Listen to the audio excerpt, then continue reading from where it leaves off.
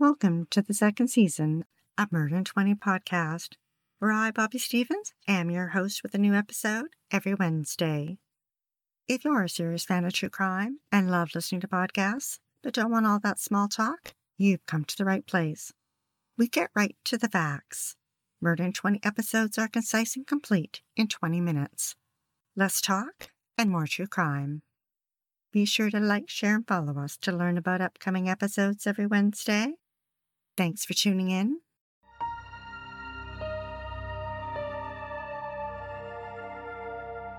Not much is known about Alice's early life, other than she was born in 1939 and had 4 children with her first husband and a daughter with her second husband, Donald Prunty.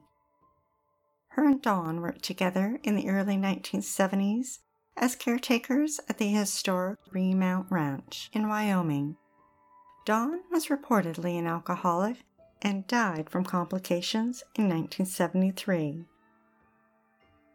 Not long after, Alice was working as a nurse at the Veterans Administration Hospital in Sheridan when she met 25-year-old Ronald Holtz, a psychiatric patient who was a helicopter gunner in Vietnam. The couple married in September 1974.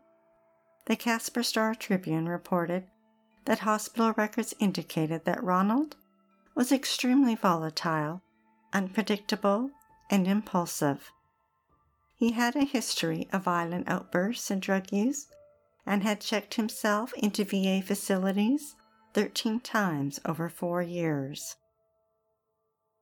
During their marriage, he worked at night driving taxi cab, and one night he flew into a rage when little Erica was crying while he was trying to sleep, and he threatened to kill her. In December, Ronald was in the VA hospital again and returned home Christmas Eve. Sometime after Christmas, Alice grabbed a .22 caliber rifle from a closet, and as Ronald slept, she crept into the bedroom. She slipped her finger over the cold, smooth trigger and pulled it back. The bullet hit him in the back of the head. She took Erica to Ronald's parents in nearby Denver and returned home to deal with what she'd done. From storage, she dug out a 55-gallon cardboard barrel and emptied the Christmas decorations. She wrapped him in blankets and placed his 175-pound body into the barrel. She rolled it out to the porch and into her car trunk. She said it wasn't easy, but adrenaline kept her going. She then drove to the Remount Ranch and dumped Ronald and the barrel 40 feet down into an abandoned mine. Alice picked up Erica and returned home. She filed for divorce in February 1975, and when Ronald couldn't be located to be served with papers, the court granted her the divorce. Meanwhile, nearby, Gerald Uden had recently married a woman named Virginia who was looking for a husband and a father for her 2 boys. He knew that for her it was convenience and security, but for Gerald, he fell in love with her. She asked him to adopt 10-year-old Regan and 12-year-old Richard, so he did. The adoption was finalized a year later in 1975. 6 weeks later, she filed for divorce, and Gerald was paying child support. In the late 70s, Alice confessed to murdering Ronald twice to her teenage children, who were ill-equipped to deal with the bombshell. One day, she and her daughter were drinking when she very matter-of-factly said she shot him while he slept. Alice was calm and showed no emotion. Another time, her son Todd was driving her home from work, and both were drinking. She repeated the story and told him she dumped his body in an abandoned mine. Todd knew exactly where that was. he'd read a children's book by Mary O'Hara that wrote about animal carcasses being dumped into a mine shaft at the Remount Ranch. He never forgot his mother's words, and her secret haunted him for years. Then Gerald met Alice, and the couple wed in November 1976. Gerald was paying Virginia $150 a month in child support. Over the years, the two exes had many disagreements. Gerald said it wasn't about the money, but more about how Virginia was making life difficult for him and Alice by using the boys to drive a wedge in between them. In 1980, Gerald and Virginia were in court arguing about child support. Alice had had enough. She wanted Virginia out of their lives. It was time for Gerald to make a choice between her or Virginia. In September, Virginia took her boys to visit her mother, Claire Martin, in Riverton. On September 12th, she left her mother's and drove her Ford station wagon to Pavilion to meet up with Gerald. He was going to take the boys bird hunting, and they brought a rifle. Court records revealed that after meeting up at a corner near his home, they drove together to an irrigation canal where they stopped to shoot birds. Virginia removed the rifle from her car. The boys wanted to shoot it, but Gerald told them he wanted to test it first. He fired a shot. It was working perfectly. He turned the rifle towards Virginia and pulled the trigger. The bullet struck her in the back of the head. Then he turned the gun towards Richard, who was standing at the rear of the car, and shot him behind the ear. Reagan saw both shots get fired and ran. He tripped and fell into a ditch. Gerald quietly snuck up on him and shot him too behind the ear. He loaded their dead bodies into the car, drove to a gold mine, and hid them. Now it makes me wonder if Alice offered up some advice on how to hide a body. Gerald drove the station wagon to Dickinson Park on the edge of Choke Creek Canyon. He removed the license plate, opened the gas cap, and stuffed it with rags and paper and tried to light it on fire. When that didn't work, he pushed the car over the steep embankment. It fell 75 feet downward. Then the front wheels turned and stopped its descent. Gerald panicked when it didn't fall to the canyon floor. He cut branches from nearby pine trees and covered the car and fled the area. 3 weeks later, the station wagon was discovered. From the substantial amount of blood in the back of the car, authorities determined there had been foul play. The blood was matched to Virginia, and police informed her mother that they now believed her daughter was a victim of homicide. Claire held on tight to the hope that the killer may have taken her grandsons to another state and that they were still alive. She set up a reward fund for any information leading to her daughter and grandsons, whether alive or dead. She wasn't a woman of means and worked hard as a laundry manager, and every payday she deposited part of her paycheck into the reward. Claire received a letter in the mail from a woman in Illinois who claimed that Virginia had been there. Then she received a mailgram saying her daughter was in New Jersey, that she was in trouble and had to leave Riverton suddenly. It was signed Virginia. Now Claire knew it wasn't from her daughter because she never used Virginia. She always signed her name Gin. Gerald decided he needed to move Virginia and the boys' bodies to a better place where they would never be found. He drove back to the mine, retrieved their bodies, he placed Virginia in a 55-gallon drum and Richard and Reagan in a 35-gallon drum. He sealed the steel drums and drilled holes into their sides. He loaded them onto his boat and took them to Fremont Lake.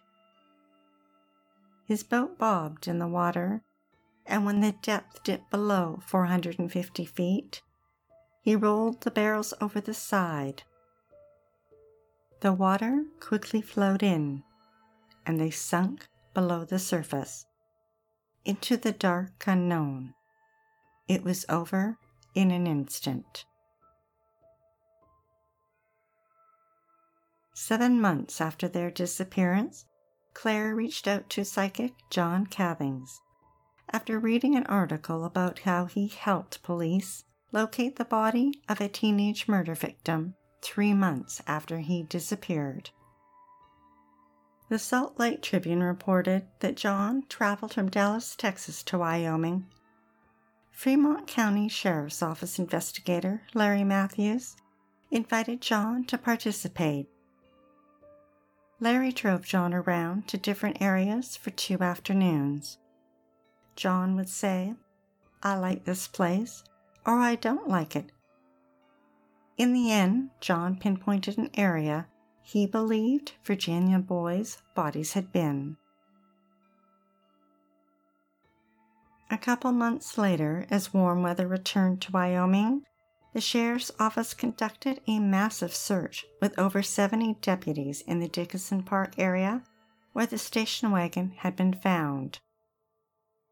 They confirmed some items were found, but wouldn't reveal details in order to preserve their investigation. Soon after the murders, Gerald and Alice moved to the secluded hills of the Ozarks in Christian County, Missouri. The irony of the name is not lost on us. The couple settled into a quiet life and hid their secret past inside the walls of their small 1-story white house with black shutters guarding the windows. It sat at the end of a gravel lane where Gerald parked his 18-wheeler. Alice joined him on the road. They also rented 34 acres to their neighbors, Jeanette and Al, in exchange for a side of beef. The Kansas City Star reported the locals thought Gerald and Alice were a nice couple. They shopped nearby at Kay's Country Store and attended school functions at their grandchildren's school. In March 1982, the FBI joined the investigation and lent its sophisticated equipment to help in the case, including developing a psychological profile of the killer. A year later, authorities were convinced that Virginia, Richard, and Reagan were dead. Police announced that they had a suspect, but did not have enough evidence to make an arrest. Alice got cancer and stopped traveling with Gerald. She survived, but stayed close to home. The Daily Journal reported that she and Jeanette spent many hours at their kitchen tables talking about grandchildren and sewing. And when Jeanette returned home from being in the hospital, Alice was there to cook her and Al dinner. Meanwhile, Todd was struggling with a secret his mother had shared a decade earlier. A secret so hideous that he eventually shared it with police in 1989. It took 6 years before investigators traveled to Missouri to interview Alice. In 2005, they asked her to draw her family tree, and she did, but didn't include Ronald. Officers returned the next day and asked her why she left him out. Alice was shocked and blurted out that her kids must have told them. Then she recovered quickly and mumbled that it was because their marriage had been very brief. In August 2007, a witness took investigators to the mine described by Alice. It was searched, but no remains were found. For 28 years, Claire held out hope that she'd one day get answers to the disappearance of her daughter and grandsons. Over the years, she praised the work that officers had carried out on their case. They never forgot about them, and neither did she. Based on new information in May 2008, the Fremont County Sheriff's Department and the Wyoming Division of Criminal Investigation descended on Gerald's old home. Along with students from the Archaeology Department at the University of Wyoming, they began digging. Authorities revealed that their excavation produced some evidence, but wouldn't elaborate on details. Another 5 years went by. Investigators still needed more evidence. In August 2013, they returned to the mine. This time, they conducted a more thorough excavation and found skeletal remains with a .22 slug in the skull. DNA confirmed it was Ronald. After 39 years, the mine had given up her secret. A month later, detectives returned to the Ozark Mountains and arrested Alice for Ronald's murder. She offered investigators information on Virginia and the boy's disappearance. Gerald, who had been out of town driving, returned the next day. When he found out Alice was arrested and had confessed, he knew it was time to finally tell police. After 33 years together, the couple who killed to be together were now apart. Claire had waited all these years, hoping for answers, but sadly, just months before she passed away at 92. Her obituary stated that Mrs. Martin spent the remainder of her life with the hope of learning what happened to them. In November, Gerald pled guilty and was sentenced to life in prison. Alice, on the other hand, pled not guilty to first-degree murder. The Kansas City Star reported that she was held in jail on a $250,000 bond and was facing 20 years to life. In her defense, she insisted that she had shot Ronald as he was going up to Erica's crib in a rage and that she shot him to protect her daughter. But forensic evidence proved the bullet entered his skull while he was laying down. In an interview with the Wyoming Tribune-Eagle, Alice said she wished she'd never met Ronald and that she tried to find a way out of the relationship, but nobody would help. She stated that over the years she prayed God would grant her time to raise her daughter before she was caught and put in prison, which she said he had allowed her to do. And she said that there hasn't been a day she hasn't thought about it. She prayed for his soul, and that whatever the decision is, she would be comfortable with it. At her trial in May 2014, her thin, frail body sat in a wheelchair. Her white hair had thinned, her face sunken. Inside her ears were court-supplied hearing aids. Todd testified for the prosecution. Afterwards, he turned to his 75-year-old mother and said, "I hate you." And later, when walking out of the courtroom, he mumbled loud enough for her to hear, "I hope it was all worth it." The jury took 2 days and almost 13 hours to come to a verdict. Alice sat alone. Not one of her 5 children were in the courtroom as it was read. She was found guilty of the lesser charge of second-degree murder and sentenced to life in prison. The Fremont County Sheriff's Office searched the lake in 2014 and 2015 with sonar equipment to try and recover the family's remains. But the lake is 11 miles long, a half-mile wide, and more than 600 feet deep, and to date, their remains have not been found. While incarcerated, the lovebirds wrote letters to each other. Alice died June 12, 2019.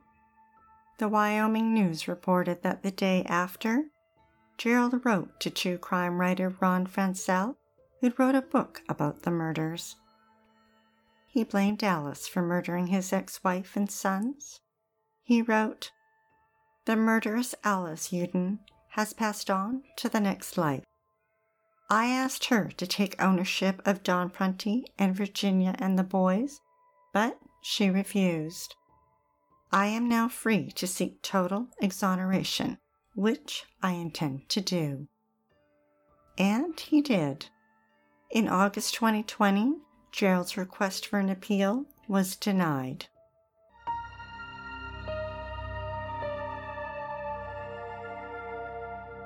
Thanks for listening to Murder in 20 with less talk and more true crime. Be sure to tune in next Wednesday for the episode of Judith Johnson. What would you do to free an innocent person and find the real murderer? Would you become an amateur detective and collect DNA from strangers? Well, Judy's daughter Melinda did. She lost her family, her job, and her home. But in the end, she won. Justice won. If you're dying to hear more, past episodes of Murder in 20 are available for free at murderin20.com and on all major podcast platforms. We love what we do and are dying to continue. If you enjoy listening to Murder in 20 every week, we'd be eternally grateful for your support by visiting Murder in 20 at Patreon, PayPal, or murderin20.com. We'd like to acknowledge Purple Planet for use of their music, sound effects from Vaseline Studios and Quick Sounds, and our many editorial sources who are listed on our website. Be sure to like, share, and follow us to learn about upcoming episodes every Wednesday. Stay safe, sleep with the lights on, and don't play with strangers.